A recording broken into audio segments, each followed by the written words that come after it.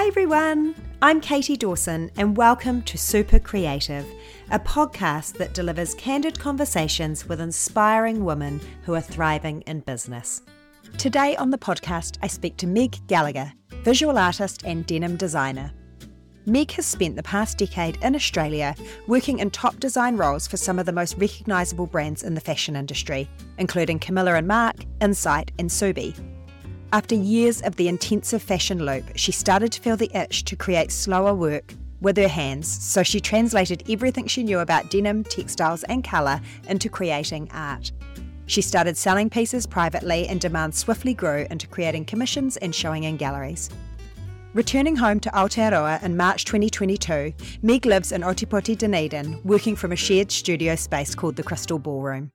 Meg's ability to translate nature's rugged beauty and shifting energy into incredible, large-scale contemporary landscapes has attracted collectors across the globe. Her use of denim as a canvas and the textured treatment she applies speaks to her time in the fashion industry. I first came across Meg's work when previous guest Kelly Mueller shared something on Instagram. That led me into becoming instantly obsessed with her amazing work. In an interview with Homestyle, Meg's process is described as a blend of control and chance, which seemed like such an accurate description when you get a mesmerising behind-the-scenes glimpse on Instagram. I was so keen to chat with Meg about her creative journey, from the highs of the fashion world to stepping back, slowing down, moving to the bottom of the South Island and embarking on a career change as a working artist. She's achieved such wonderful success in such a short time, and as with all of the artists I speak to, I love hearing how they're able to make a living turning a passion into business. When I think of some of the high-profile and glamorous brands Meg had worked with, it would be easy to be intimidated. But our conversation was an absolute delight. I'm sure we could have talked for so much longer. Meg is an open book, down-to-earth, funny, and happy to chat about all areas of her artist life. And after this chat, or perhaps even during, I suggest you head straight over to Meg's Instagram at Meg Gallagher Creative and prepare yourself to be captivated by the beauty of her work. And then you can head to her website, meggallaghercreative.com, and sign yourself up to receive her next catalogue. I know you will love my kōrero with Meg as much as I did. Once again, thank you to Bookity Book Books, who are the sponsors of this episode and the first ever sponsors of this podcast. Thank you, Mandy and Bookity, for your support. And I'd like to take a quick second to say thank you so much for listening to Super Creative. Whether you're a long-time listener or new to the podcast, I really do appreciate you so much. I'd love it if you would consider taking a moment to leave a review and give a rating on your preferred platform. Reviews are so powerful for podcasts, and I personally love reading every single one. And the same thing goes for following and sharing on Instagram. If you particularly resonate with an episode, I would really appreciate any comments or shares. They really do make my day. Right, let's get on with the show.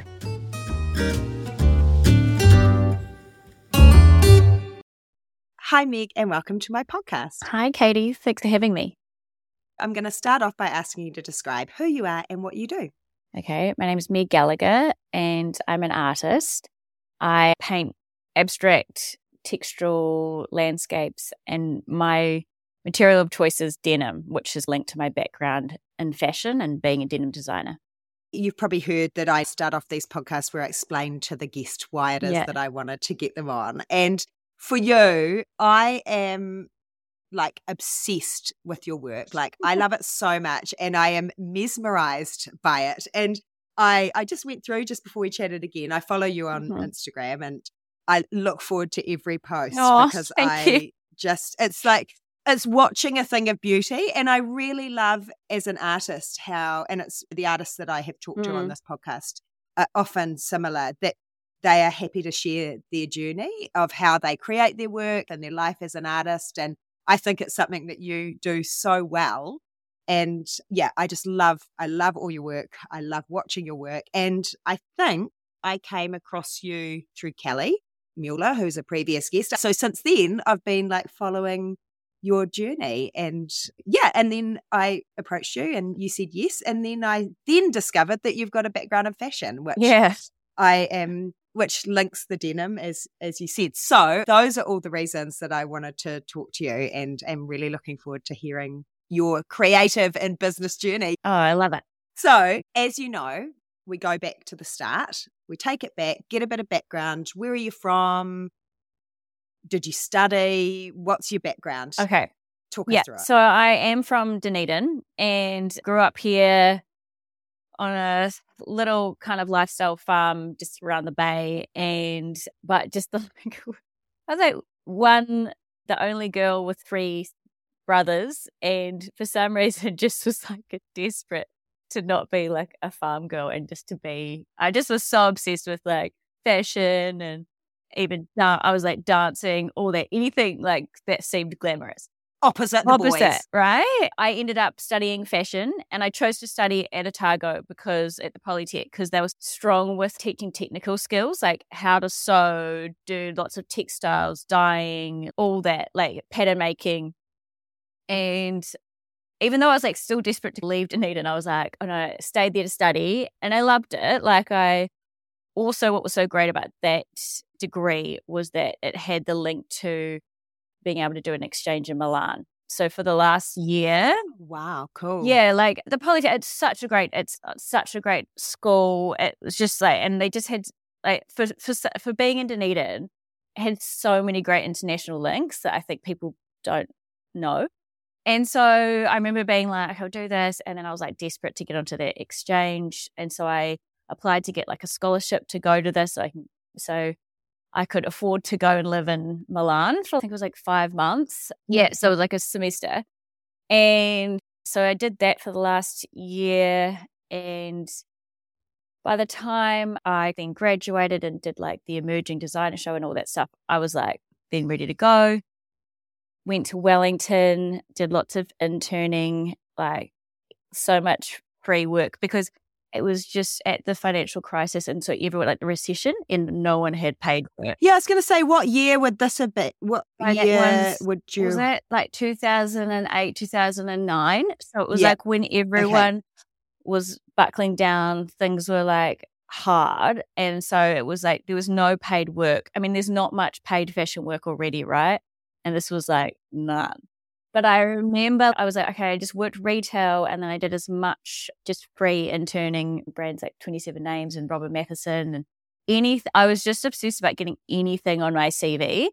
Did you just approach them? Yeah, I chose them for work experience. And then I just sat there doing anything and was so quiet, like honestly, so quiet. And so shy. But I just did that. So for a few years, I just worked for free. And then I ended up getting like a job at Robin Matheson, like in her workroom. But I was like tea lady, courier person. I would drop everything off. I also worked in the store, but I also was working in the workroom. Did you love that? Yeah, like it was just great. Some days I'd just be ironing for like days on end or scrunching silk and all that stuff. But I loved it. I think a big thing that I've always held on to is just keep momentum, like just keep in it and not, still hard. I was always like, oh my God, like when am I actually going to get a real job? Then I, desperate to again leave, I was thinking I was going to move to Melbourne, went and interviewed with a few different brands in Melbourne and Sydney. And of all jobs I got was this job at Colette Dinnigan, which was this kind of amazing. Yeah, it was hectic, like rock up. They just needed help. They were such a big force. Like her brand was massive.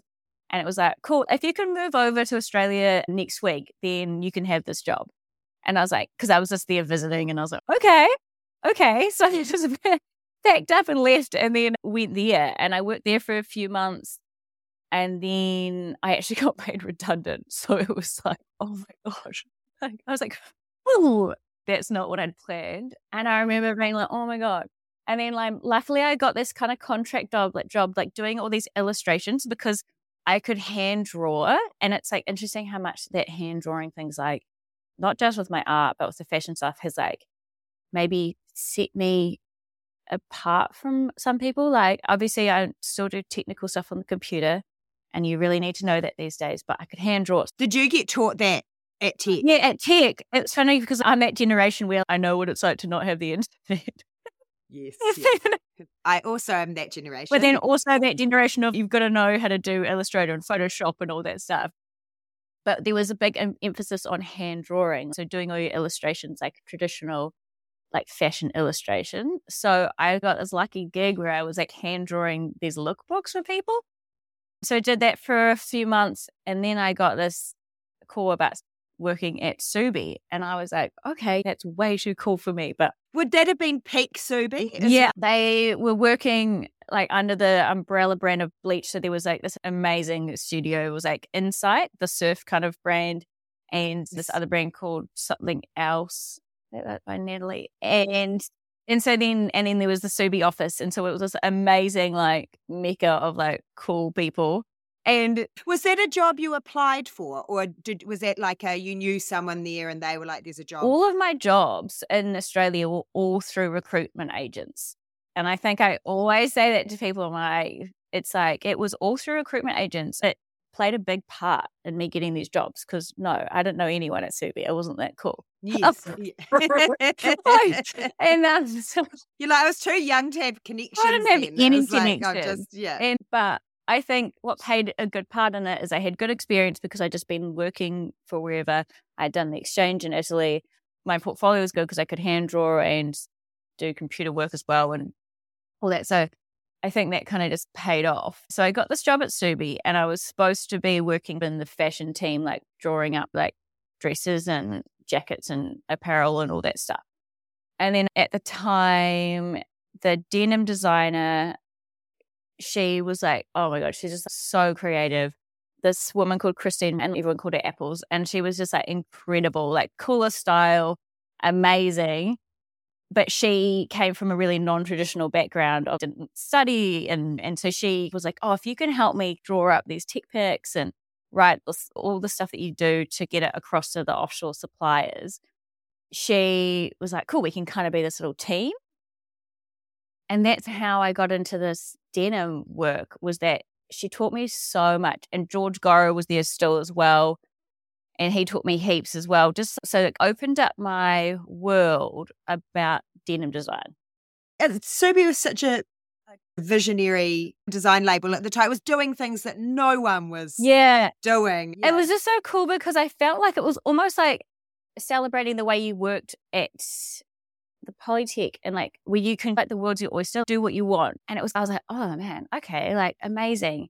And I think I'd realized that I love the textile element of stuff. I love color. I love fabric. I love doing all this weird stuff. So being in a job where we're like doing crazy stuff to jeans, I was like, oh my God, like soaking it up. But I was still super green, super young, didn't have much confidence. I would still struggle to like put ideas forward, and it was still quite an overwhelming place to be at.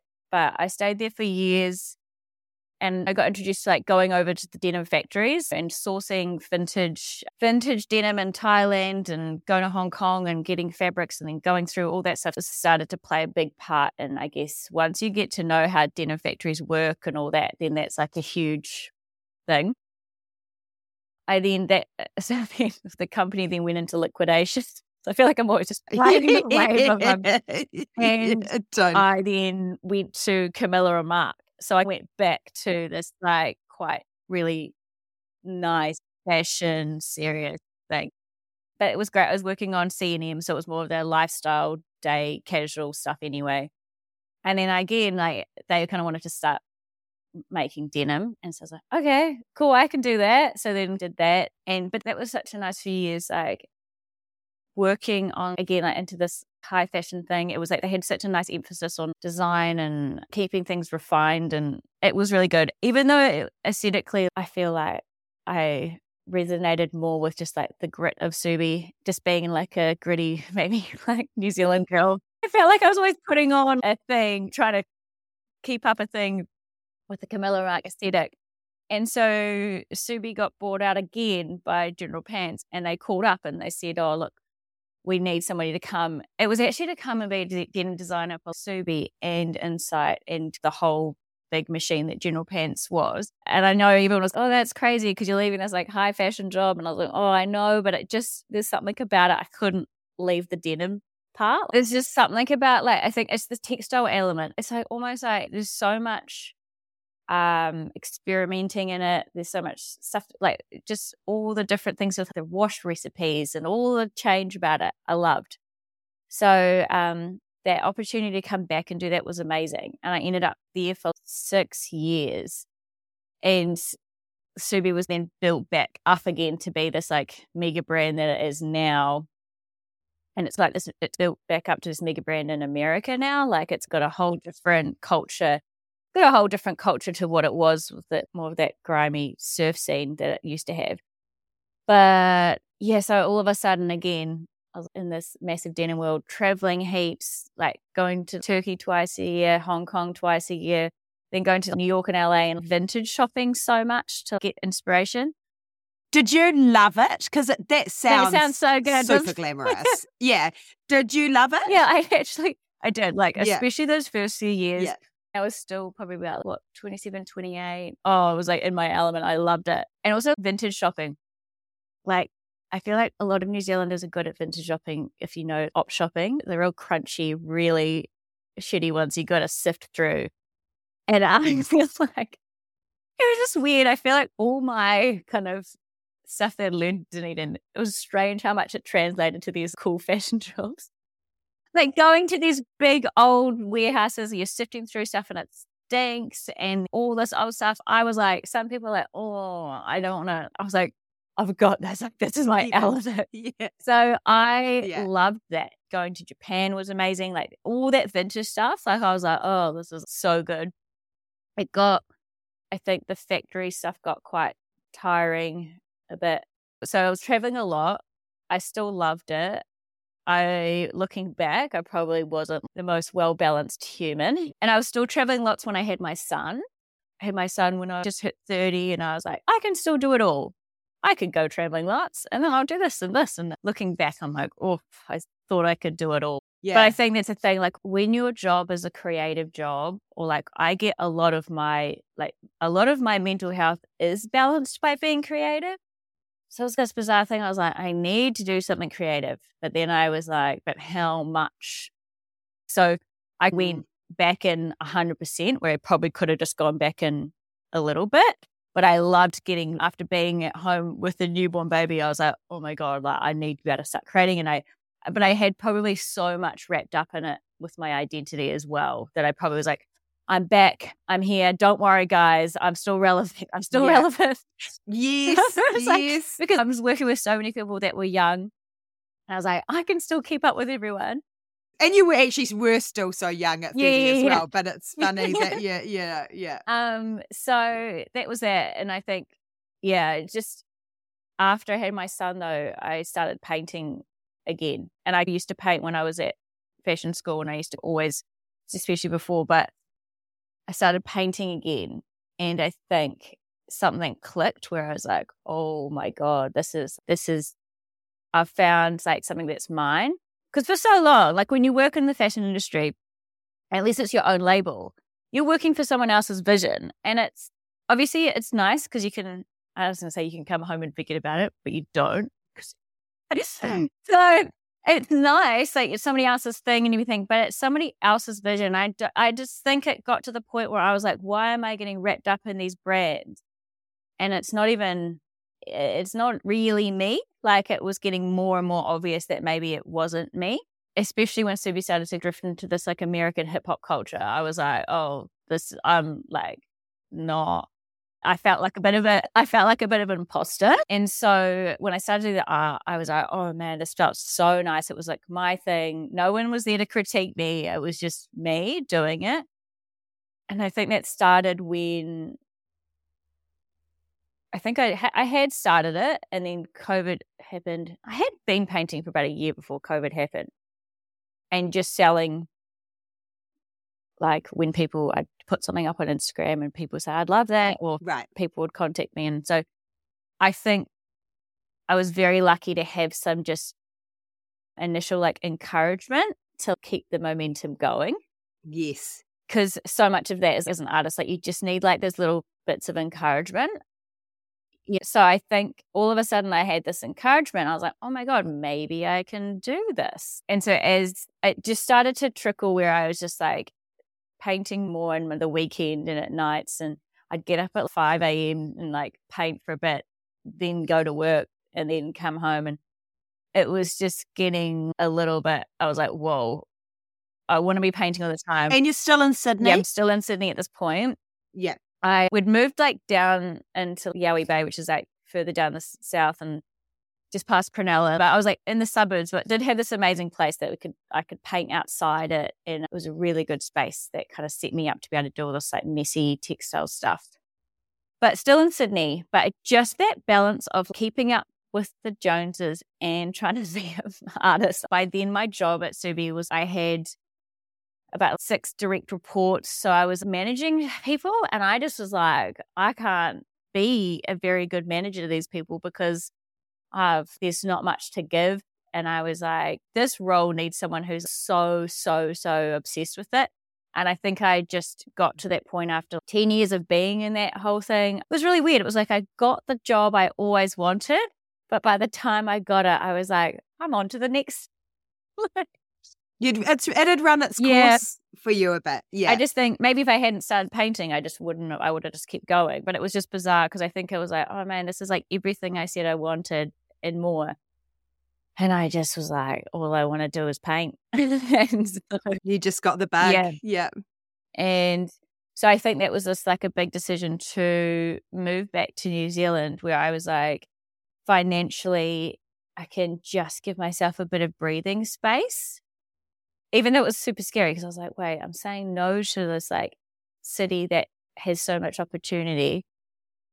But I was like, if I can go back to Dunedin, I also craved being back in Dunedin. I craved raising my son. Did you? I craved raising my son in New Zealand. I just was like, oh my God, I had no idea how much of a magnetic pull I'd have to come back to New Zealand after having my son. Like I thought I'd be in Sydney forever and maybe just not in New Zealand. And then I was like, as soon as I had him, I was like, oh my God, I really want to be back. And so it was just. So did that seed just start planted and you just start thinking about it? Yeah. I want to go home. Yeah. And so I was upset. Like I was like, okay, I really want to go. Obviously then like COVID made it take forever. Now that feels just like a big bad dream of how long it took. So by the time I got back, because everyone was going, oh my God, are you going to have a freak out that you get back to New Zealand?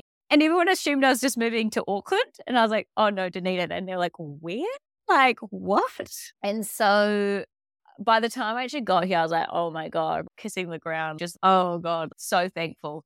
But it's just been really lucky. I feel it was a big risk to move back because there's a big chance that I can move back and things will slow down completely and my art will just become like a hobby that will just need to go on the back burner. And it was just all that stuff. I don't know if I was telling myself that to just prepare myself for all the feelings I thought I would have, but I've just been so lucky. Like I feel like it's actually been a massive pro being back here. Amazing. Immersed in so close to nature all the time. I have this great studio that I share with all these amazing creatives, including my brother. So I've got family around. I've got just the ability to be able to create in a really nice balanced way. I feel like I can, because I need to be able to give myself like enough space and time to be able to create without burning out. So when did you officially land back in New Zealand? Was it like March 22? So that's only a year and a half ago. Wow, yeah. When they like finally let everyone come back. I'd already found a studio space and a house and everything, and I was like, okay, I just couldn't get back there. But so as soon as I got back, I'd hit the ground running to get back into painting. I was going to ask, so it was I will get a studio and I'm not going to try and get a job or anything like that. I'm coming home and I will be a full-time artist. I think there's some weird thing that I'm good at just going for it. In some things, and some things not. But there are some things when it comes to doing things with creative stuff like this, I'm like, all right, keep momentum, keep going, blah, blah, blah. For some reason, it's like I've never struggled with that.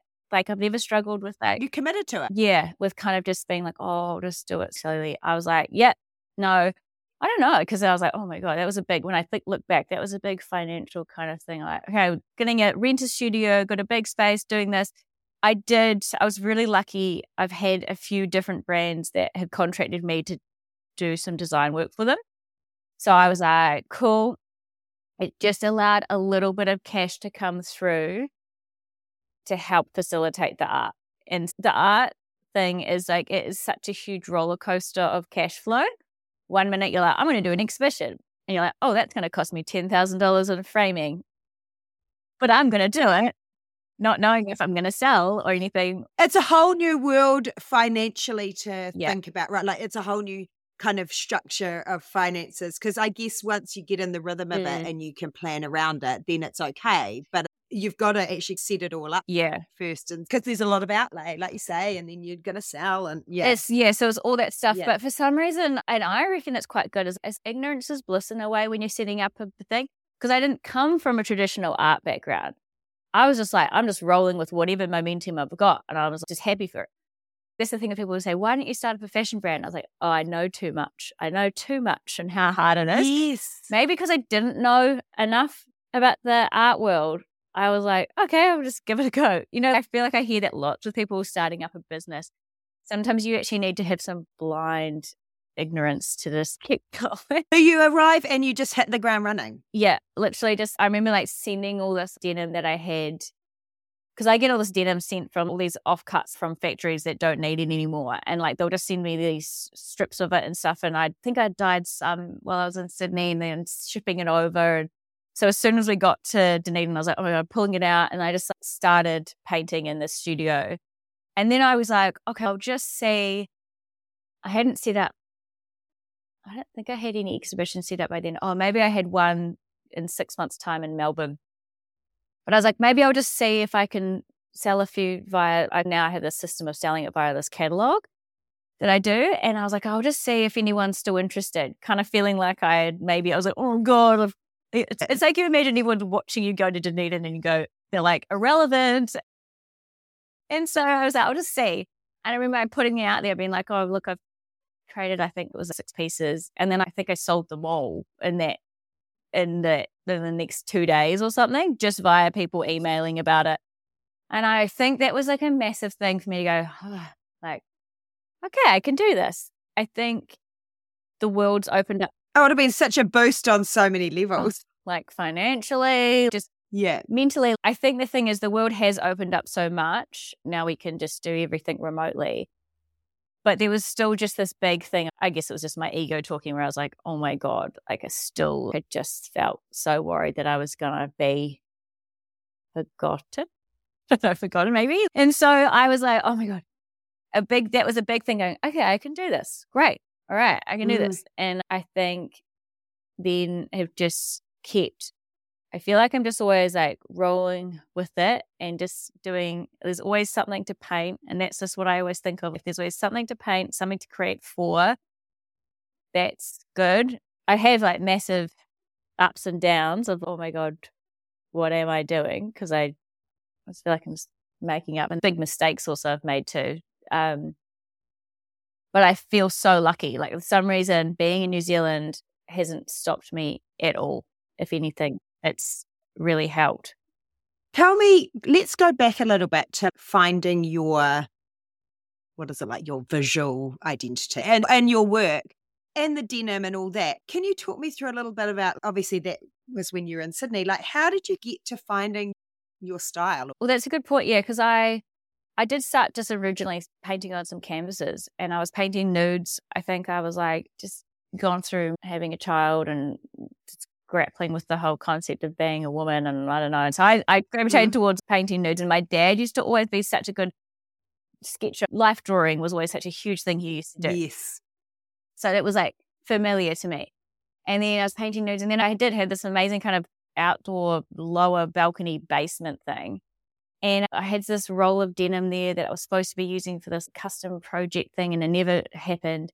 I remember just rolling it out, and I was like, oh, I know like bleach license, like strips out the dye and license it. I was like, I want to like paint like this. Like I was like, I don't know. I was like, oh, I'm going to do this. And yeah, I started trying these like nudes of Pamela Anderson of all things. It's just a lot of form. Yeah. Amazing poses. It's just really funny looking back on that. I think I was like, oh, this is good. This is great. And I remember hanging them out on the washing line and putting them in the washing machine. And I just started sharing that on Instagram, and everyone was like, oh, that's so cool. And, oh, that's great. And so it is that thing of natural encouragement. If people are going, oh my God, intrigued, like you feed off it. I'm not going to lie. Like you get a compliment. You're like, okay, I'll keep going. Oh, absolutely. Because validation does become, yeah, absolutely. So I remember doing these big size blue nude woman. And again, it was that kind of thing. I don't even think I'd ever had anything framed yet. I was too nervous to go into a framers because I was like, oh God, I'm probably going to use the wrong terminology or something. And I remember being like, oh, I've just painted these 2 big nude blue denim ladies. And then I was, oh, if somebody wants to buy them, you can. And yeah, just through Instagram DMs, I sold them. Someone had said, I want to buy them. Yeah. And I was like, okay. And I remember being like, oh my God, okay. And then taking them to framers and then having to get them all shipped. And I think the funny thing is by the time I paid for shipping and framing, I don't think I made any money. But I didn't care. I just was like, the fact that they were going to be in someone's house was amazing. Yes. And so much as like friends, there's a community of people that I hadn't talked to for 10 years. And hey, I'd love to buy your piece. And I was just so honored that a person you love and admire and you want that in your home. Okay. That's the thing, is that so much of the success of that start of that momentum is to do with that Instagram, because it kept the world just felt big and accessible for anyone, and I could show my stuff to everyone. And then I just started to be like, all right, I'll start painting small collections of stuff. And I moved into doing landscapes because I felt something was just not feeling freeing with the nudes. Like I feel like people were getting really attached to this, like the figure, and they were getting really attached to like exactly how she was looking. And I was like, oh, that's not what I was wanting. And I felt I was getting a little bit tight with the way I was doing it. I was like, I've got to make it look like, she's got to look like the perfect body and the thing. And it just, I don't know, it wasn't working. And then I just remember being like, I'm just going to paint these landscapes just from my memories, because growing up in New Zealand, you just got this like never ending catalogue of visuals of the colours and the shapes and all that stuff. And as soon as I started doing landscapes, I was like, oh, this is just felt so much more therapeutic, and I felt more connected to it. And I think I just was like, even though the nudes, I feel like is still part of me, there's still part of, I'm still very intrigued to do it. I probably might go back and do it. There's just something about the landscapes that I was like, oh, this is the way I can portray like energy with like color and texture and all that stuff. And I think that's the thing with denim and everything. It's like denim design and print design and textiles, all that stuff. It's about color and texture and getting some kind of energy out there. I'm not a conceptual artist that is working on a story that is really complicated. I want instead somebody to look at my work and just feel like a boost of energy, or bring like memory, or associate it with, oh my God, that is so like Central Otago, or that reminds me of like the sunrise of here. And, you know, it took me a while to realize that's cool. My thing is color and texture and creating some kind of mood, and that's okay. I think that's the thing, is that I feel really lucky because I guess I've accidentally created this process for myself that it keeps me on my toes so much. Like every time I'm doing a piece, it's new, because each time I'll like throw something in this bucket and I'll pour dye in, or I'll put something outside and I'll pour bleach on it every time something new will happen. And sometimes it can be a bit like, oh my God, it didn't go as what I had planned. But it's so good because it'd be too rigid. I have to just roll with it. And it's all that stuff that makes my best work, is when I'm like, oh my God, I had no plan on that happening like that. And then I'll be like, oof, but that's amazing. And then it makes me like, I have to keep just pushing myself to just experiment, try something. So it's great, because I feel like people go, oh, do you ever just not feel inspired? But I'm like, yeah, but I turn up and I pull something out of the washing machine. And I'm like, whoa, okay. Or I've turned up and something's dried, and it dried so bizarrely. And I'm like, okay, this is what I'm doing. So it helps, because there's always something to keep working with. I was thinking that because I was watching some of your videos, and there's obviously control, but there's so much out of your control as well, because as you're pouring something on, like you don't know, like you say, how it's going to dry, where it's going to fall. There's so much to it that is like a constant movement that, would keep you on your toes. It's crazy. Like sometimes I'll leave the studio and after I've just like poured everything and everything's wet and I go, oh my God, I'll come home and I'll rant to my partner about being like, oh my God, and it's just going to look horrible. And then I'll come back the next morning with fresh eyes. Like it always helps to just get away. I'll come back next morning and it's dry and I'll be like, oh my God, I love this. It's great. And I feel like then come back that night, oh, actually everything's great. No, I'm good. I'm back in. So you found your denim voice. So then do you go, okay, I'm going to need bulk denim and this is a world I know. So I'm going to start approaching. Yeah, like now, that's the thing. Like I think I was lucky that because I was traveling so much, seeing these denim factories and these different suppliers, I have such a good relationship with them because I think I think it's like a New Zealand work ethic. I just always made sure that we had a really nice respect within our dynamic. As a designer, you're like, yeah, sure, I'm a designer, but you're like, they're doing so much hard work behind the scenes. So I feel like we had this good mutual respect. And so there's a few places that it's, if you've got some off cuts and stuff like that, can I get that from you? And they're like, yeah, sure, no problem. I don't know if that would have happened if I was just some random person. So there is times, especially now, that I do need to pre-plan and be like, okay, I need like X amount of blue and all this stuff because I will take on like some big commissions. Somebody's building a house and they'll be like, I want 3 pieces and they need 2 big blue ones here and this. And there'll be particular denim that I need because it won't get down like a nerdy track of denim. But it's like certain different denims. One will be like really green tone or something. And I'll be like, oh shit, I need to make sure it's like this one. It's going to be really white and bright. So there will be things like that I have to be a little bit more conscious of. But that's okay. I've got a system for that now. And does it literally come from China? Yeah. Or do you just give me what you got and then you sort? Because you've got to think of it like when they're making like 5,000 pairs of jeans, a strip of denim that's 1 meter by 1 meter or even like a 3 meter piece, it's no use to them because they're not going to cut that into, they might make a sample or something, but even then they need to work on it as these 1,000 meter rolls. So it's just bizarre. Like you just know, I guess I just knew the insides of how the factories work and just the wastage that occurs with that kind of stuff. So I guess it was this kind of this happy thing. I was like, I'll take your scraps.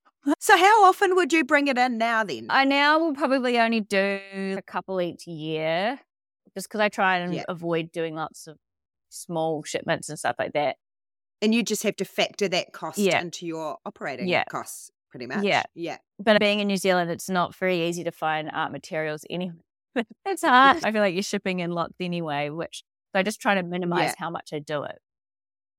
So let's talk a little bit about what your business as an artist looks like today. You're a working artist, you have a studio, you work every day around all the other stuff. How many exhibitions are you doing? How are you selling? All of that kind of thing. How have you structured it? I feel like the flow over the last couple of years has been like working towards like maximum 2 exhibitions a year.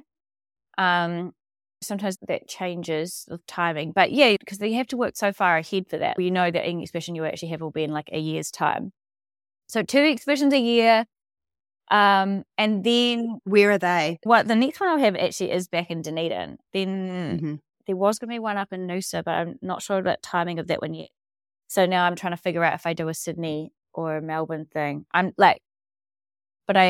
of me now still wants to keep the New Zealand. I feel like I still have only just scratched the surface of the New Zealand creative scene that I feel like I go, why am I jumping back to Sydney? I felt like the first year I was here, I was jumping back like every few months for an exhibition.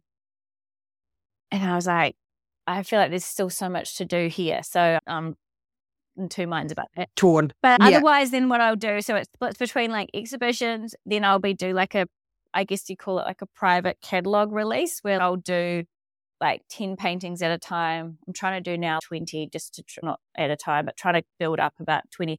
And then I've got like a mailing list, which is I get those emails. I love getting the catalogue. Oh, that's good, because I would go, oh God, I hope I'm not spamming people too much. No, I love it because they're not often. And I always look through them, and I keep forwarding them to my husband, waiting for him to say. I've got this beautiful, like, there's a consistent group of people that, like, I've got this mailing list now, and I send it out, and it's so good that sometimes, like, I'll talk to someone over like a year or 2 years of like them looking into a piece, and then they'll finally find the piece is like the one that resonates with them, and financially it's the right time.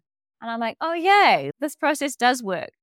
And that's the thing. I think the process of me working directly with buyers by just sending out the catalogue, and because then we can talk about the sizing, and sometimes I can mock it up on their wall, or I can talk about framing and helping save on shipping costs and all that stuff. And originally I was like, oh, I want to get away from that because I didn't want to be the person to directly, like, I want somebody else to do it for me.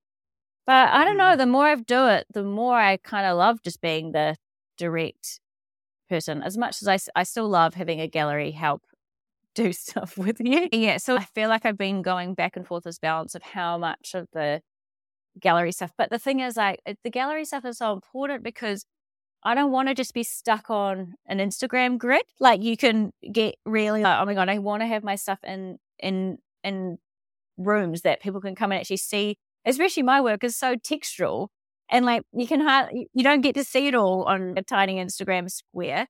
And I feel like the balance is necessary. So it's like you can see it in real life, but it's also the possibility to be able to buy it through me. And then I will also take on commissions, and we're just learning I only take on commissions where they're open to me creating something new and for a particular space. I think I had a time where I was like just saying yes to any commission because I was like just so thankful for it. But I always have to have a really good conversation with the person who's doing the commission because my work is so unpredictable and so like unique. I can never recreate something exactly. Yeah. So that's been a big hard thing because they go, I really want a piece, like a version of that for my home. And I'm like, of course I want to do it for you. But I have to always be like, but you've got to get them to strip that idea of what they think it's going to be like. And 9 times out of 10, it's worked out totally fine. But there's an added responsibility that I always go. And pressure, isn't there? Yeah, for sure. Yeah. But I think what's working well these days is I think if I trust users, if they've seen my work for long enough, that they don't just love one piece, they love the whole vibe, and we talk about it in depth of what they're wanting and the colors and this thing, that then it's totally worth it doing like a commission for them. You've got your own unique piece. Yeah, but that's been a whole thing because it is such an important part of my business. Like it's like I kind of splitting it up between like direct sales through catalog, commissions, and gallery. Like I need them all, but they all come with their own different pressures or issues. Yes. So yeah, totally. Yeah. 3 different channels, I guess. Yeah. But it's nice, like you said, doing the direct work, that's great. It's got its benefits. But working with a gallery, it offers a whole world of benefits. Like you say, people get to see your work physically, but it also keeps you in that art world. And that's a whole big part of being an artist as well, is being in that art world and being recognised and seen, and it's all important.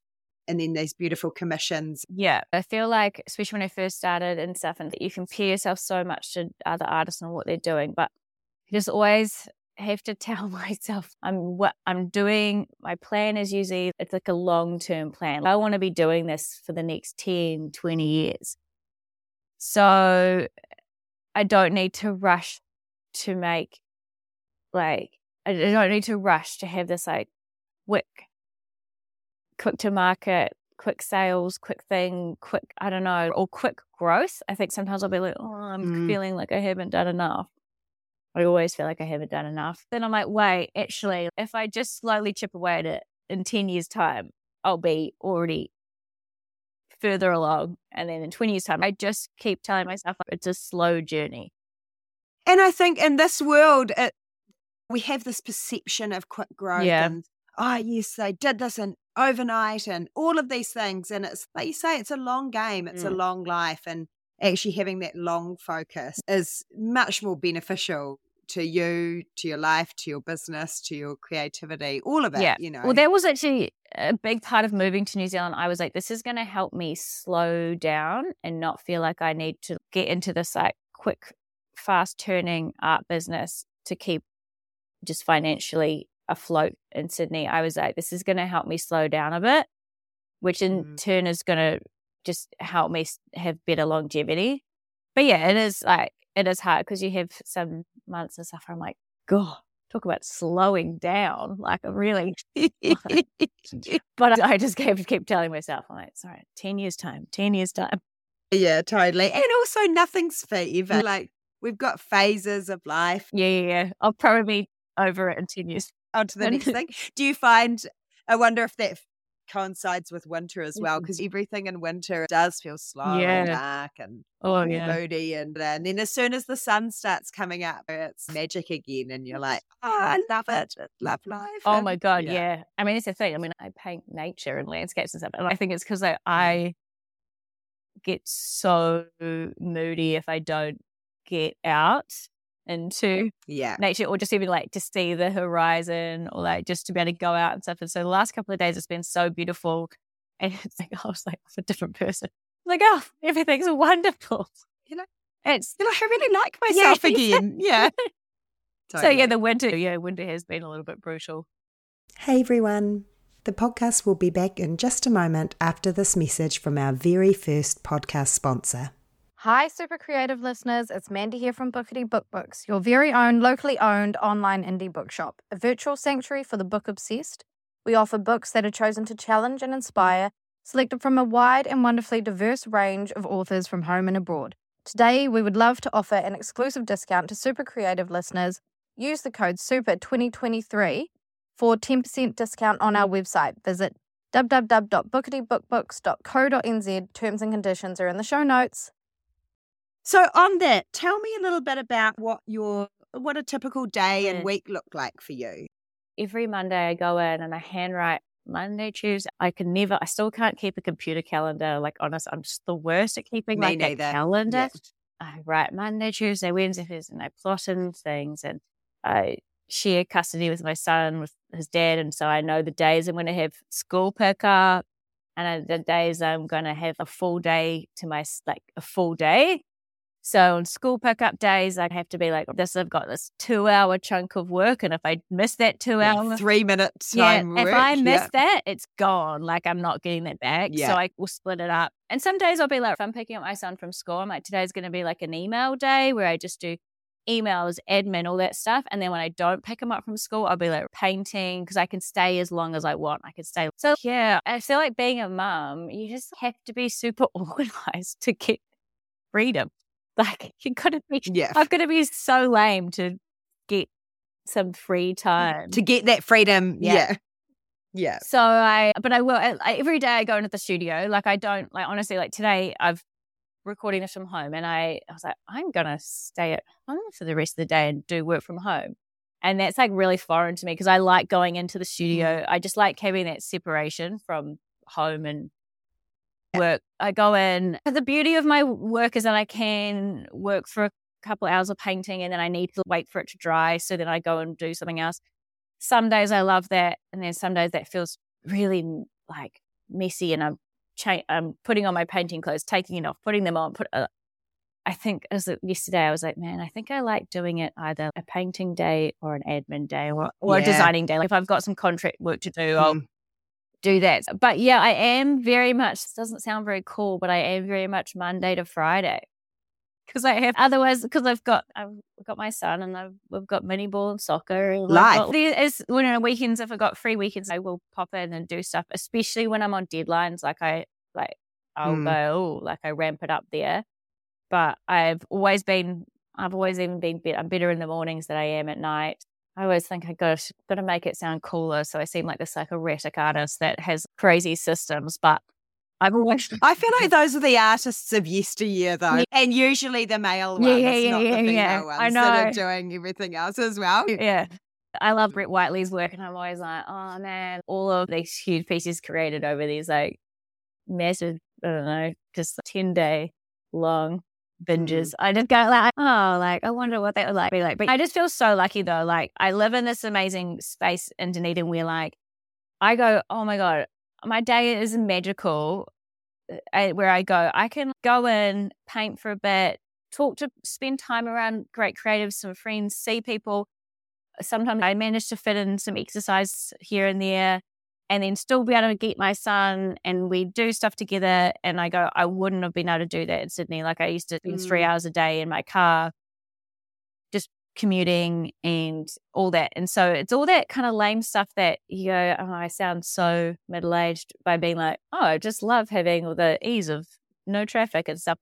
But it's just my world's opened up here because I feel like I can do so much in a day. And I go, I can't believe I got to paint today and got to do like stuff at home. And I just like when I feel like I need that for my mental health, I feel like I just all of that stuff is so important. And I think it's just ages and stages. Like your 20s is a fast-paced young person's game, and it's like you are happy to be living in the cities. And it's it's not even to do with parenthood, I think, or anything. It's just you, as you get older, your priorities change and you start to go into a new phase and you find the joy in that, the simplicity, I think, often of life. And it's so great. And so, I think most people end up searching for that simplicity. Yeah, I just feel like I go, it's like that thing of now, it's like coming home, it's still light, and then going down, and I live close to the beach, and it's just, oh my God, seeing that big body of water, and it's so grounding, it's so good, and it's just so good for my son to just also realize that like being out there and doing all that and stuff is like so important. I just, I think growing up in New Zealand, you realize how much he had that as a kid and he doesn't realize how lucky he is.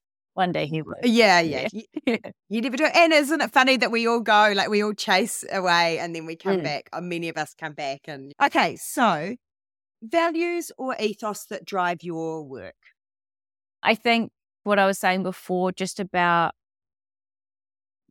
taking the choice of whatever's going to give me like benefit in the long run, like the slow game. Values, like I've always thought this, like any job I've had or stuff like this, is just be a nice person and it will come back to you. Like the relationships I've had with people and the community I've created, that just comes around and when you least expect it, and is so important. And I always say that you can be super talented in whatever job you want to do, but if you're not a nice person to be around, you're not going to get that far. As I get older, trying to listen to myself more about what do I want to do, trying to take out the noise, but that's hard.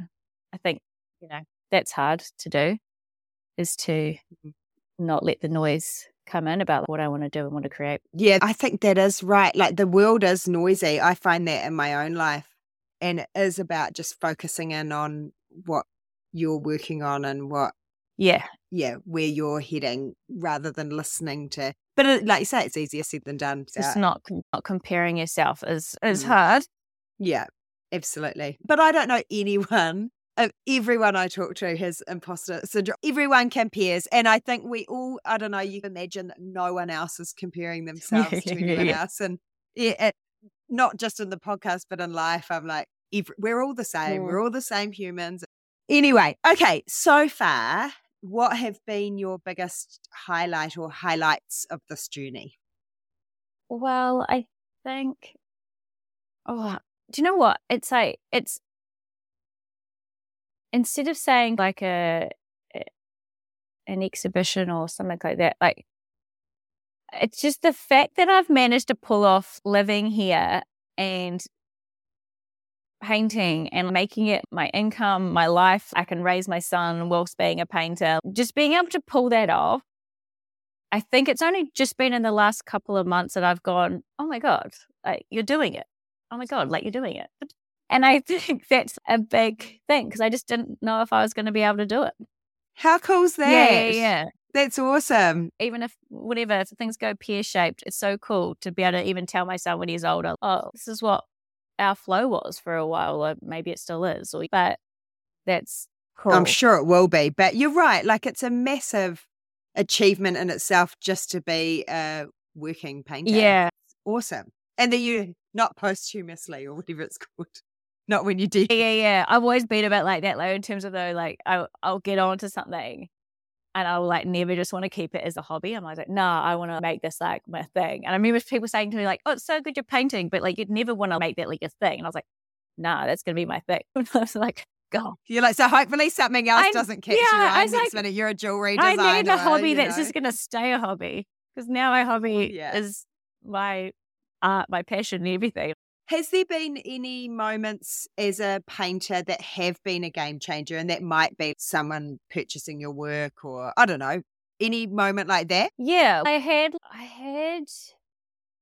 actually early on, I had a really good thing where I had like an exhibition in Milan. And it was cool because it was like this kind of full circle thing, because I had a gallery who loved my work, and that was when I was still doing nudes. So that was amazing. Again, I was like, oh, okay, this is great. Like, just again, how did that happen? Did my work on Instagram, and then wow, I painted like them 10 pieces, and I've sent them over. It was through COVID, so I couldn't travel over. I feel like that was hard, because I feel like we lost momentum to do stuff again, but we're still in touch. But it was again a really good thing that boosted me there. But then recently it's been being able to share my story and my process and all that stuff through things like, I got this great article on Homestyle magazine, and then on Design Files and things like that. And that was so down to the help of Kelly Mueller doing her marketing. I think what people don't realize is that they think that that's just stuff happens out of nowhere. There's an amazing network of amazing marketing people, which is not my area and it's not my expertise. And that is a whole thing that I admire so much when people are in marketing, PR, and all the publications.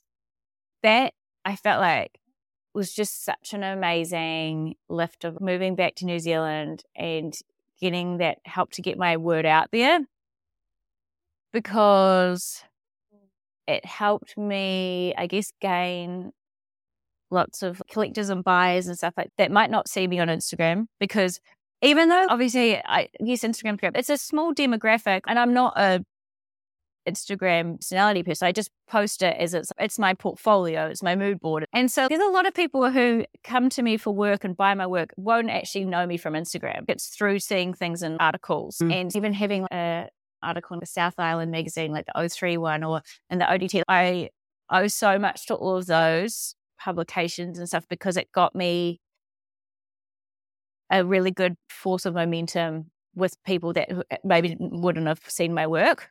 Like you say, Instagram's great.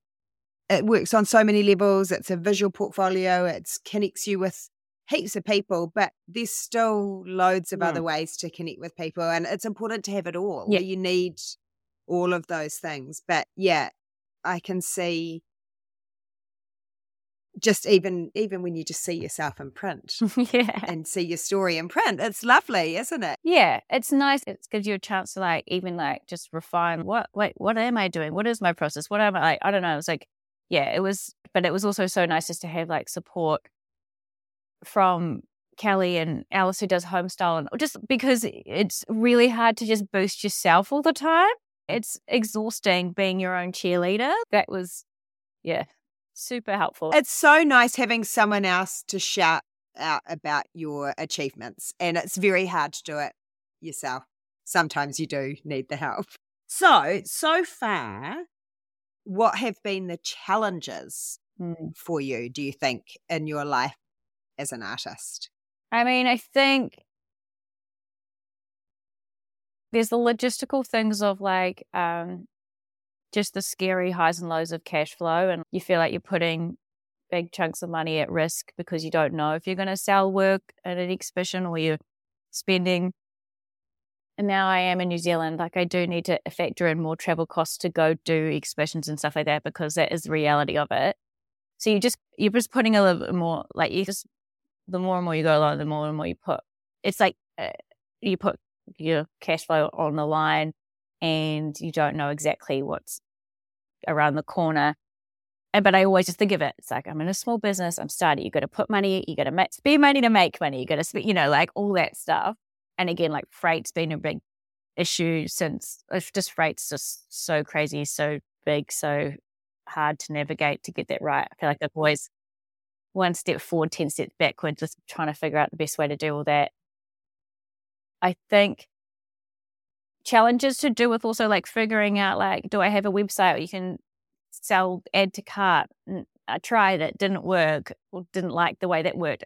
Changing that process, changing the way I just navigating all of the processes of how I talk to different collectors and buyers, and even the commission process, all that stuff. Sometimes it's hard because you are just talking to yourself. And then sometimes I can be too proud to just ask for help or try. I feel like I always have to know the answer. And I don't, because there's so much stuff I don't know. And so what I did last year, there's so many things I've changed. So I think that's sometimes hard. Like, I love working by myself. I'm quite like putting on my music and working for myself. I realized that I probably wasn't suited to being in this kind of big managerial role like in the past. I love working for myself, but it can get really exhausting to figure out what's the right move because no one's there to tell you. So I think that's been hard, but I guess I just keep rolling with it. You're still kind of early days, like you say, of this long game, and it's a common thing. And this is why people end up with business mentors or like a community of other businesses that you can bounce off and pick brains and that, because it is hard to do things by yourself. It's important for us to have these people that we like bounce ideas off, and because it is hard making these decisions. Yeah. By ourselves. Oh, I've totally leaned on friends that I'm like, they think we just have a coffee catch up, and I'm like, and what do you think about this? Should I be doing, like, And then I was like, oh God. I love it. Okay, now marketing. Mm-hmm. I am in the marketing world. I love marketing, all of that. So let's talk a little bit about marketing yourself as an artist, as a business.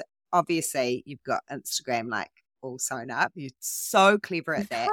You have such a great mix of yourself, your life as an artist, your work, your process. Has that sort of been a learned thing? And are you considering growth and building your Instagram account as you're doing this stuff? Or is it a bit of everything? Oh, yeah, no, I am. Like, it'd be a lie if I was like, oh no, I just do whatever. I think post with the mood. Yeah, it's really hard these days with Instagram because I feel like, God, it's 1 minute you're like, oh, just finally got posts, or the next minute you're going to make these like super high tech reels, and then you're like, oh God. But at the end of the day, I'm there to post my mood board. So if somebody just discovered me, they can go into my page and they go, oh, I get the art. I love sharing behind the scenes process of it and stuff like that, because I think that is really intriguing. Sometimes I just have to put myself in that frame of mind of like, what would I want to see? Like, we're all love seeing tidbits from people's behind the scenes, and all very curious. I think I used to, when I first started Instagram, I would post so much more. Like, I would post lots of different like inspiration stuff, like even my fashion stuff and all that. I've stopped doing that now. I feel like it's just my art, but that's probably just as my life's gone on and is now just the art anyway. Yeah, it's hard because I feel like there'll be times I'll be like, oh, this is going well. Oh, and then things will slow down and I'll be like, oh God, what else do I need to show off to gain interest? And you feel like sometimes I'll post something and then my brother's in the corner, he's like, rolling his eyes. And but I think sometimes I've learned just to be like, whatever. I'm posting myself out there. I think I've learned to maybe, I don't post as much personal stuff anymore. I was definitely like out there. It's weird because I'm happy to share stuff. And then I think just maybe the last year I've gone a little bit like, this is my art. And yes, I'll share a bit of my personality and all that stuff because I also don't like being too serious and stuff. At the end of the day, people aren't here following me for me. It's my art. Like, so if they're like, and I don't know whether I just needed to create a little bit of a boundary or something.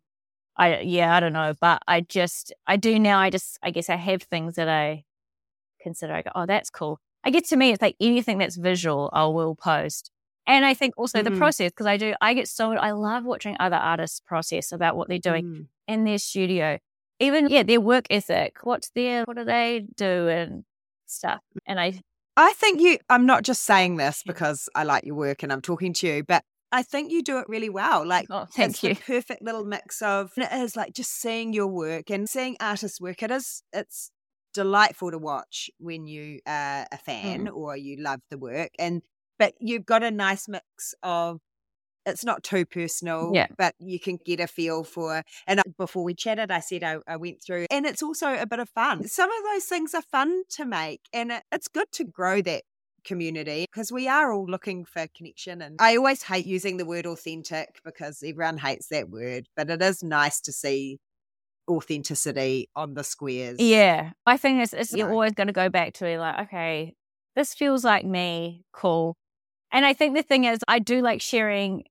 I like sharing things. I feel like I'm like, oh yeah, another beach walk or just photos of rocks or stuff. Or some funny stuff with my son or something. I don't know, because I'm like, because that fuels me creatively. And so it's nice to just see what is fueling the person that is making the art. I think that's cool. But yeah, it has been like a thing. I feel like I'm in a good rhythm of it now. But it's like as soon as you get in a rhythm of it, like then Instagram changes. It's a moving target. And I always go like this thing. I'm so thankful that my website doesn't really, I don't use it as I should to sell stuff, but I do. I can gain, like people can sign up for my mailing list, see my work. It's there because I always go, God, one day Instagram's going to be like, I don't know what it's going to be, and I can't rely on that forever. Yeah. So it's a bit of a weird thing. I wanted to talk to you about your mailing list. How have you grown that? Is that just from sort of Instagram, website? Yeah. And then now you've got a nice little community. Yeah. So it's pretty much, it started just on Instagram being like, send me an email. I would like manually, and I used to manually like email everyone individually.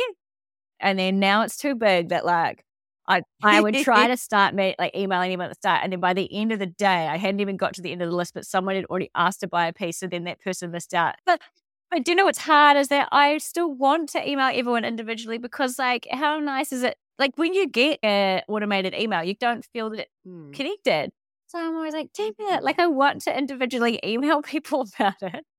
I feel like I did get an individual email from you. Yeah. I think maybe I must have signed up early on because I feel like I did. Yeah. Oh, that's good. But I honestly, like that's the thing of learning of, oh man, like having that proper dialogue with someone does make a big difference, especially when you're purchasing art. That was a big thing. I was like, art, you can't treat like just a quick add to cart thing.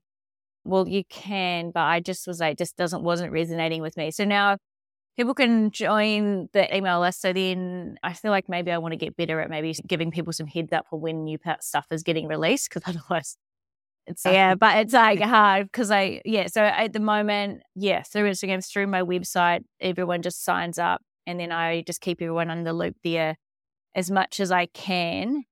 Yeah. So that's been a real savior. That's a really big thing, is having this mailing list. And it's like always the same, like, some people I've talked to for years and still haven't quite like got a piece yet, but they will one day, and there's no rush. That's what I mean. Like I'm not in a rush, they're not in a rush, but I keep sharing it, and then it will. That's the thing. Buying art is a big personal thing. It's something. It's not a quick process, and it's a really personal, considered thing. So having the mailing list is nice because you just go along the journey with everyone, and when they're ready, and it's great.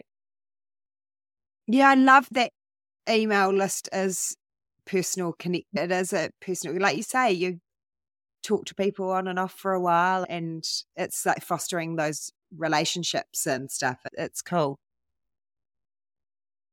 Looking back with hindsight, is there anything you would do differently in this journey you're currently on?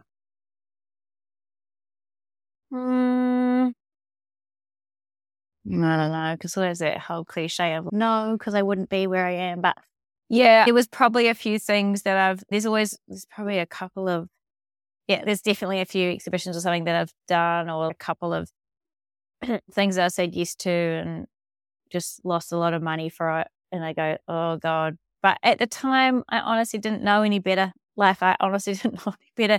And at the time, it felt like a good idea. So, like, I don't know. Yeah. I probably should change that question, because it is right. Like, all of that stuff is just learning. Yeah, okay, you might not do it, but then you wouldn't have learnt how to do that, or that I need to be discerning when I do this or whatever. So it probably is a funny question. I will probably say in the earlier days, I probably wish I had listened to myself earlier and maybe started painting more and more like full-time earlier.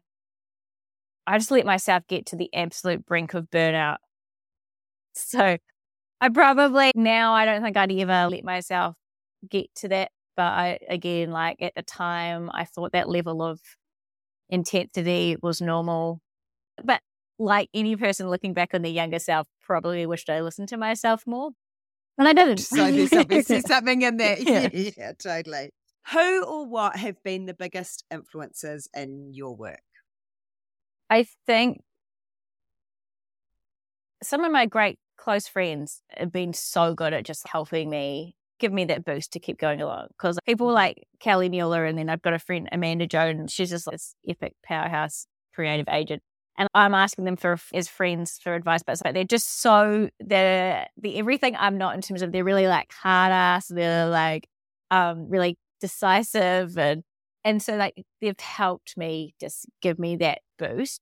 But yes, I've got so many friends like that. But creatively also, I feel like there's so many amazing female artists, especially in the Sydney community, that like I would look towards, like who've kind of done their own thing, because it's really hard to, especially in quite a male dominated industry, in the art industry. So people like Vicky Lee, she's got her own like Vicky Lee Gallery, or like Ash Holmes has got Haki House, or even like CJ Hendry in New York and stuff, like just forging their own path. And they've obviously gone on all these different directions and stuff. I love looking at them because it makes me be like, cool, I'm plotting along in my own way. So that's been really And it's okay to be my own path. Yeah. That's cool. What businesses or brands do you admire? And I know we've talked about artists, but is there any other kind of businesses or brands out there that you admire? I think it's probably, I just said it before, like maybe what some of these, like these gallery spaces like Haki House, or who are championing emerging artists and doing things in a new space, or like Rainbow Studios. It's like creating these like cultural spaces rather than that traditional white box, quite private society art thing. Or the way that Vicky Lee does her gallery as well. Otherwise, I love following just like different businesses that hero other businesses, like how Design Files will bring to light so many different creative communities. What is the best, I usually say business advice, but advice that you have received or any advice that you would like to pass on? I think this is because as an artist, I really think you can get you feel like you can just go up and down so hard about how much you're worth. And pricing your art is like, you feel like it's a really hard thing to get right. And I don't even know if I don't even know if I got this right anyway, but I just remember someone saying, if you don't feel uncomfortable about where your prices are at, then it's too low. So, that's good advice. Because people there's this perception that art is like just overpriced because it's just overpriced. And obviously there's so many different scales of how that happens. But it's so much goes into, people just don't realize that like those prices aren't coming out of nowhere. That is actually the only way to make a sustainable living, because like art costs a lot to make. It's a lot of time, a lot of materials, a lot of stuff like this. Even people don't even understand how much money things go into the framing and all that, which is like a whole artistry in itself. So I think like for so long I was like, oh my God, I don't want to like pricing your stuff to show your worth. And then it got to the point where I was just hearing that. It was like, if you don't feel uncomfortable or a bit uneasy with it, then it's too low. Like you've got to feel a little, just that point where you go, oh my God, am I worth that? But also you have to, because otherwise you can't do something if you're not going to be able to make a living from it, even a super humble living. Like no artist is making a great living. Like if you can't make a humble living on it, then like it's not what's the point, but you won't want to keep doing it. You'll lose your love for it. Or you won't be able to keep doing it. Like you just actually won't be able to keep doing it. So I just remember that. And so whenever, it's always stuck with me. And I think just some things like don't, especially when you like get too involved in yourself, you're like people are judging or watching or seeing. I'm like, nobody actually cares what you're doing. Everyone just scrolls past, looks what you're doing, and then moves on with their own stuff. Everyone's so involved with their own shit that no one actually cares. And I like that. Sometimes when you just take your ego out of it and you're like, oh, do it, forget about it, move on. Oh, it makes such a difference when you do. I often do that. Like you get caught up in this stuff and then you're like, no one actually cares. You've spent all this time thinking about it and no one's noticed. So just move on and just keep doing what you're doing. That's great advice. And I actually love that advice about the pricing because I think that's across the board in any kind of business and what you're doing. That's really, I can take that on myself. It's good. Really good advice. What is the future for you as an artist? We've talked about this. We're playing the long game. Is there any we've talked a little bit about exhibitions, but are there any kind of hopes and dreams you've got for your life as an artist that you want to share?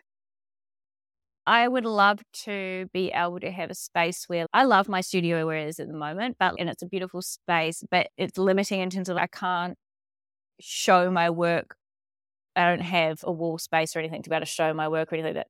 And I don't want to switch to having my own gallery or anything, but I would just love to have this beautiful, like a co-working space like I have with like different artists and different creatives and stuff like that.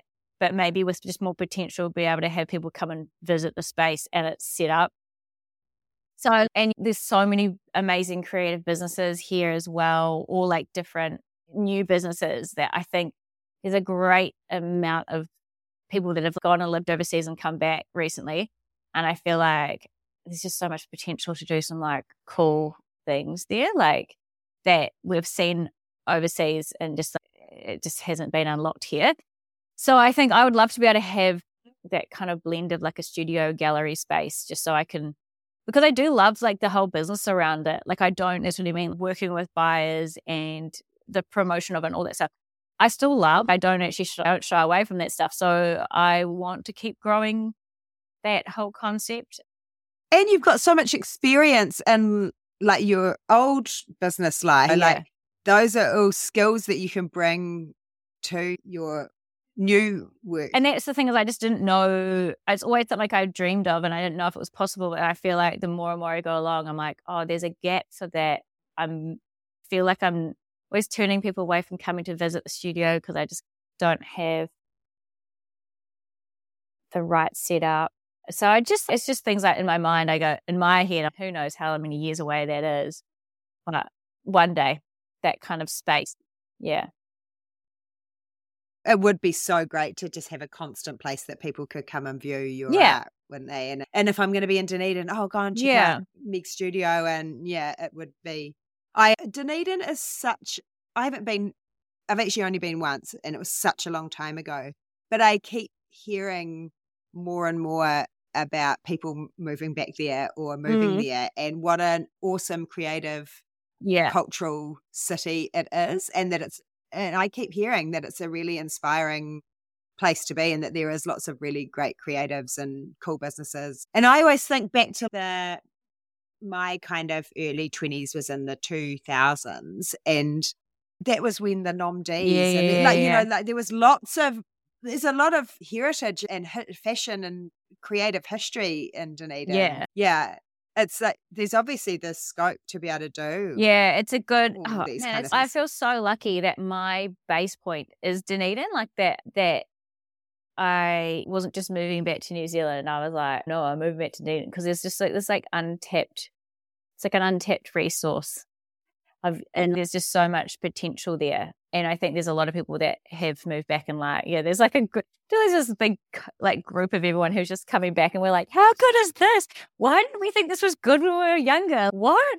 And so that's cool. I think that's been really great. Like I haven't felt at all lacking in having a great community around or like-minded people. So I think that's been awesome. What are you passionate about besides your work? What brings you joy? Yeah, it's funny because sometimes I'm like, people are like, oh, you've got to do some things for you. And I'm like, but painting is my time because I put on music and I get to paint. Like, how good is that? Yeah. But I'm very lucky, like in the same building, there's a bar studio. So like bar, Pilates, yoga. And I used to do dancing when I was younger. So I that is definitely something that I love doing regularly. And the girls like Rosa who runs that and the instructors, like they're such a great group of people. So I feel very lucky to have it that super close to me, and I tap into that because I just exercise and all that stuff is important to me. And I'm such a, it's the thing, I am a bit of a homebody. Like it's just like having people over, cooking, just all that stuff, like cooking for people and all that stuff, like I love, like trying to be a little bit more balanced and not inviting people over all the time and then getting stressed about it. I feel like I just will say yes to every social thing and then I'll get so exhausted and I go, why? Yeah. But just since I've been back though, it's like just spending time with my family as well. It's been like I haven't been in the same city with them as 15 years. So I feel like I'm so just love that. This is great. Yeah. I love that. Cool. And what does success look like to you, personally, professionally, or both? I think maybe it's just like success is like when you have the least, I don't know maybe how to explain it, but being able to create a balanced day of where you're successful enough that you're not worried. But I don't want to be so successful that I've built all the stuff to worry about. I want to just something that will give me, I think maybe success is being able to do what you love, but with some time to be able to spend time with your loved ones. Like I sort of think I feel so lucky the amount of time I get to spend with my loved ones now, like that I don't have to compromise my job and my passion for that. So as long as I can keep that balance going, yeah. And maybe success is like the day that I don't worry that I'll be bankrupt in a couple of months. Like, maybe success is just having a little bit more of a cash flow where I'm not working from project to project.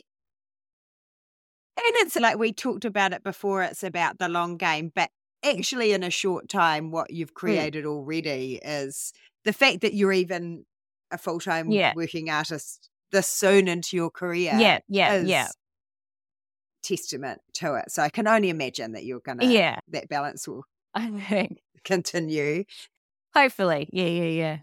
Okay, so that's the end of all the big questions. Okay. It was as I expected. I actually feel like I've just got so many more questions and like just could talk for ages about it all, but obviously we have to cap it at some point. I've loved hearing all about your journey so far as an artist and your take on it all, as well as your beautiful work, as I've said many times. So thank you for being really open and generous with sharing the ins and outs of your journey so far. And thank you. To see. It's nice having a moment it's nice doing these things because you actually give yourself a moment to stop and go, oh, yeah, okay. Like, not too bad. I'm okay. Yeah, totally. Okay, so the last bit is just the quick fire faves where I just run through a few things because I'm nosy and I like to know what people are reading and watching, etc. 3 items you could not live without. Okay. Aside from saying like people that my son like loved, I feel like I'll go material. So, oh God, I'm going to just say it. I reckon like I can't go without my phone. And because I was going to say, I'll say camera, but I can't because the phone's on the camera, but it's not. It's the phone and the camera. It's both. Can't do. You're like, I'm going to call it. I'm gonna because people say it's but I think also like music though, like I can't work without music, good music. I'm so actually like I can't. I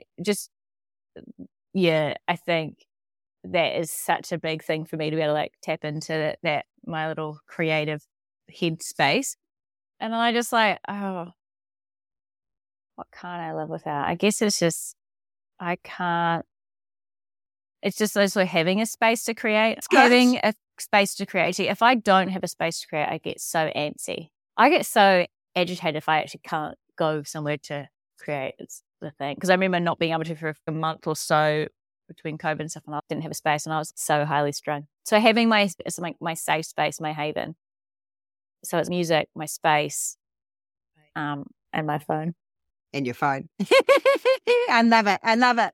Okay. Well, on that note, is there an app for life or as an artist that we can't live without? Aside from, it's like, because I guess it's like I use Instagram. What do I use? Yeah, Spotify because of music. Podcasts. I feel that's a thing. Sounds terrible to say got music. I mean, your phone, but it's like everything on there. What have you watched lately that we must see?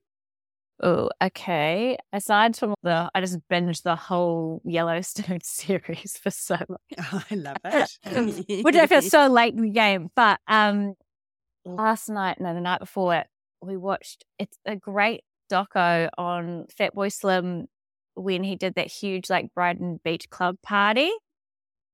I've not watched it, but I've heard about that. It's so good. Oh God, I was like, made me want to go out partying. Oh God, it's so good.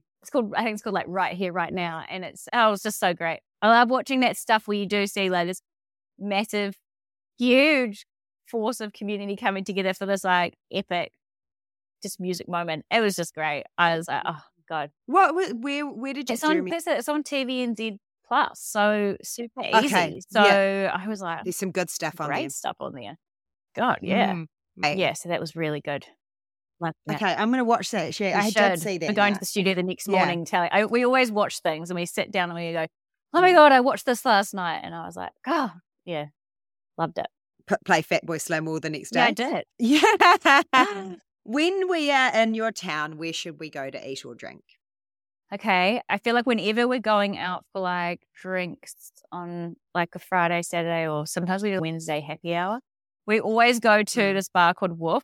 It's just such a good, like, eclectic mix of people, and the space is amazing. It's got great cocktails and drinks and stuff. And it's like, that kind of place was never there when I was growing up through the young uni days and stuff. So it's so good. So we always do this. It's always go to Wolf for like start drinks. And then we always then go across the road to Pizza Bar, which is another new place that's got great wine, pizza. And we always go there, and then you like get on the text wait line to get into Pizza Bar because it's always so packed. And so by the time we get to Pizza Bar, we're usually way too drunk and order. But it's great. So I feel like, that little circuit's, it's kind of our little routine. What are you currently listening to? What should we add to our Spotify playlist?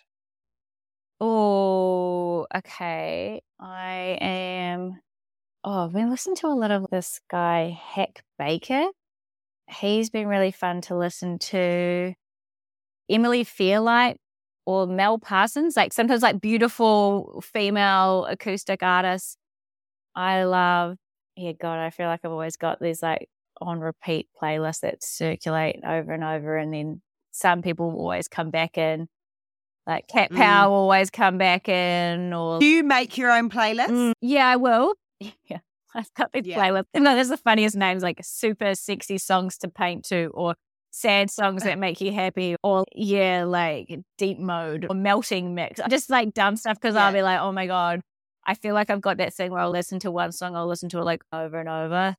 So and we always share though like the speakers at the studio, so people will put on different stuff, which is good because sometimes I'm like, get me out of my same thing over and over. Do you find working in, I've seen pictures of your studio space on Insta and stuff, and do you find, I was wondering when you're working, is it weird that people are watching you work?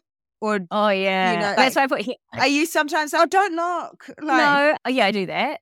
But then I go, that's weird. It's I think when I put my headphones on, I'm invisible. I'm alone. It's like, you see me. So I usually will do that if I'm feeling a bit like, strangely enough, I don't know, I don't feel that bothered by people watching. If somebody comes over and they're like, oh, this is looking good, I'm like, oh, I'm in the middle of it. It's not going to look like this. But I don't know. I feel like we've got it's a great mix of people that like, I'm fine doing it in front of them.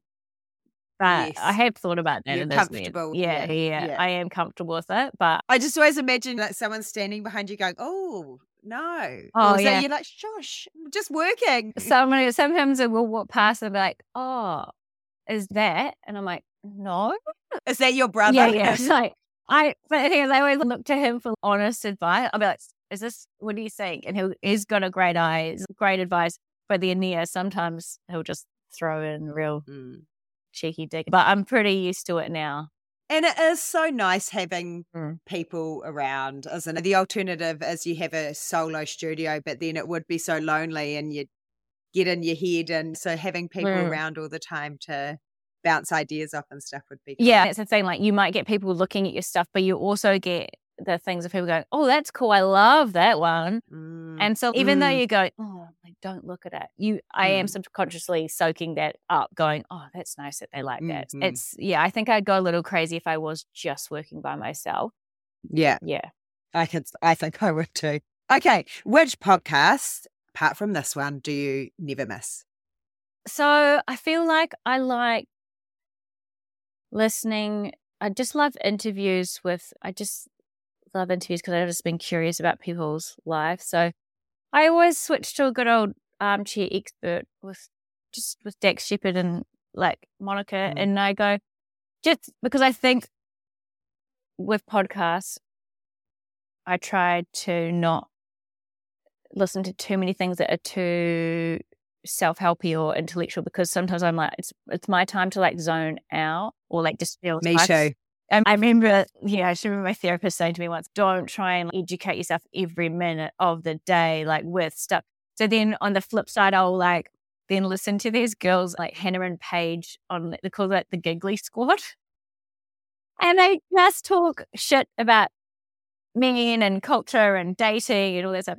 Anyway, it is just wildly easy to listen to, entertaining, funny, witty. And I just fit these days, I'm like, you can just listen to that kind of stuff. For a while, I'd listen to Esther Perel and like lots of, and I love it. But I was like, oh my God, okay, how do I be a better person? How do I be a better person? You just need that mix, don't you? Like, I'm the same. I've got a few of the kind of girly pop culture, just talking about life and topical things and shooting the breeze. And I just love them because they're just there with me while I'm pottering around and doing my bits. And I'm not thinking too much about it. Yeah, but I'm the same. I struggle with the self-helpy because I just want to zone out. Yeah, I think that's the thing. Oh, another one recently is Abby Chatfield's, I think it's called It's a Lot, where again, it's just, and she does sometimes these like 20-minute chats with somebody, they'll just tell a super embarrassing story. And I'm there. I'm front row. I'm there for it. Yeah. That's the thing. It's just a good little zone out. Yeah. Yeah, that's cool. What is your go-to recipe that you love to cook for yourself or others? I feel like my default is always a pasta. I feel like my default's always a pasta or like a good roast chook with roast veg. Like that's always, because I love them. I just know like no matter how many people I invite over, I'm just like, sweet. I feel like, especially with pasta, because like, when you come over and you're like busy, I don't want to be super busy. I don't want to be able to have the wine and the chat. But I am, since young, just always being just pasta. It's like always what I think about making. Yeah, love a good dessert too, like an apple crumble or something like that. But I'm trying not to make as much. Okay, final one. Do you read? And if so, what should we read next? I do. I feel like by the time I get to bed and start reading, I get a page in and I am out. But I did, is it called Sorrow and Bliss? That Meg Mason, yeah. That was a good one that I enjoyed. Yeah, on just like mental health and just that journey. I'm currently, it's taking me so long to get through, not because it's bad, because it's actually really good, but like Women Who Run with Wolves, and it's like an older one. Every time I read it, it resonates with me so much, and I'm like, oh my God, yes, I need to tap into that. And so every time I read it, I love reading it. But yeah, it's nonfiction. It's this, I guess it's a spiritual kind of, but she's also like a therapist or a psychologist, Clarissa. Oh, I'll find her last name. And she'll talk about these kind of great tales about, sometimes it can get a little bit witchy, but I love that. and tales about women and how I guess it's how women have come to act the way they are these days and how we can try and break out of those cycles. And so I love reading that because sometimes you just go, God, why do I act like this? Or why do I feel like as women we're so hard on ourselves or so in our head. So I've been loving that when I get to read it. But my God, I am, I do love reading. I just feel like unless I'm like away on holiday, I struggle to keep up. Hey, that's it. Thank you so much. I have just loved it. I've loved our chat, and I think you are so open and refreshing and generous with your time, which I said before, but I've just really loved talking about your artist life. It's great. Great. Oh, you're so easy to talk to. That, yeah. Hey, have a wonderful day. Enjoy the rest of your day working at home. Okay, hope you have a good day. Thank you so much for listening. I would love to hear what you think about the podcast, and if you wanted to tell your friends about Super Creative, I would just be ever so grateful. If you'd like to keep listening, please subscribe on Apple Podcasts, Spotify, or wherever you listen. And if you wanted to rate and review, that would be amazing. For more information, find us at Super Creative Podcast on Instagram and Facebook. Bye!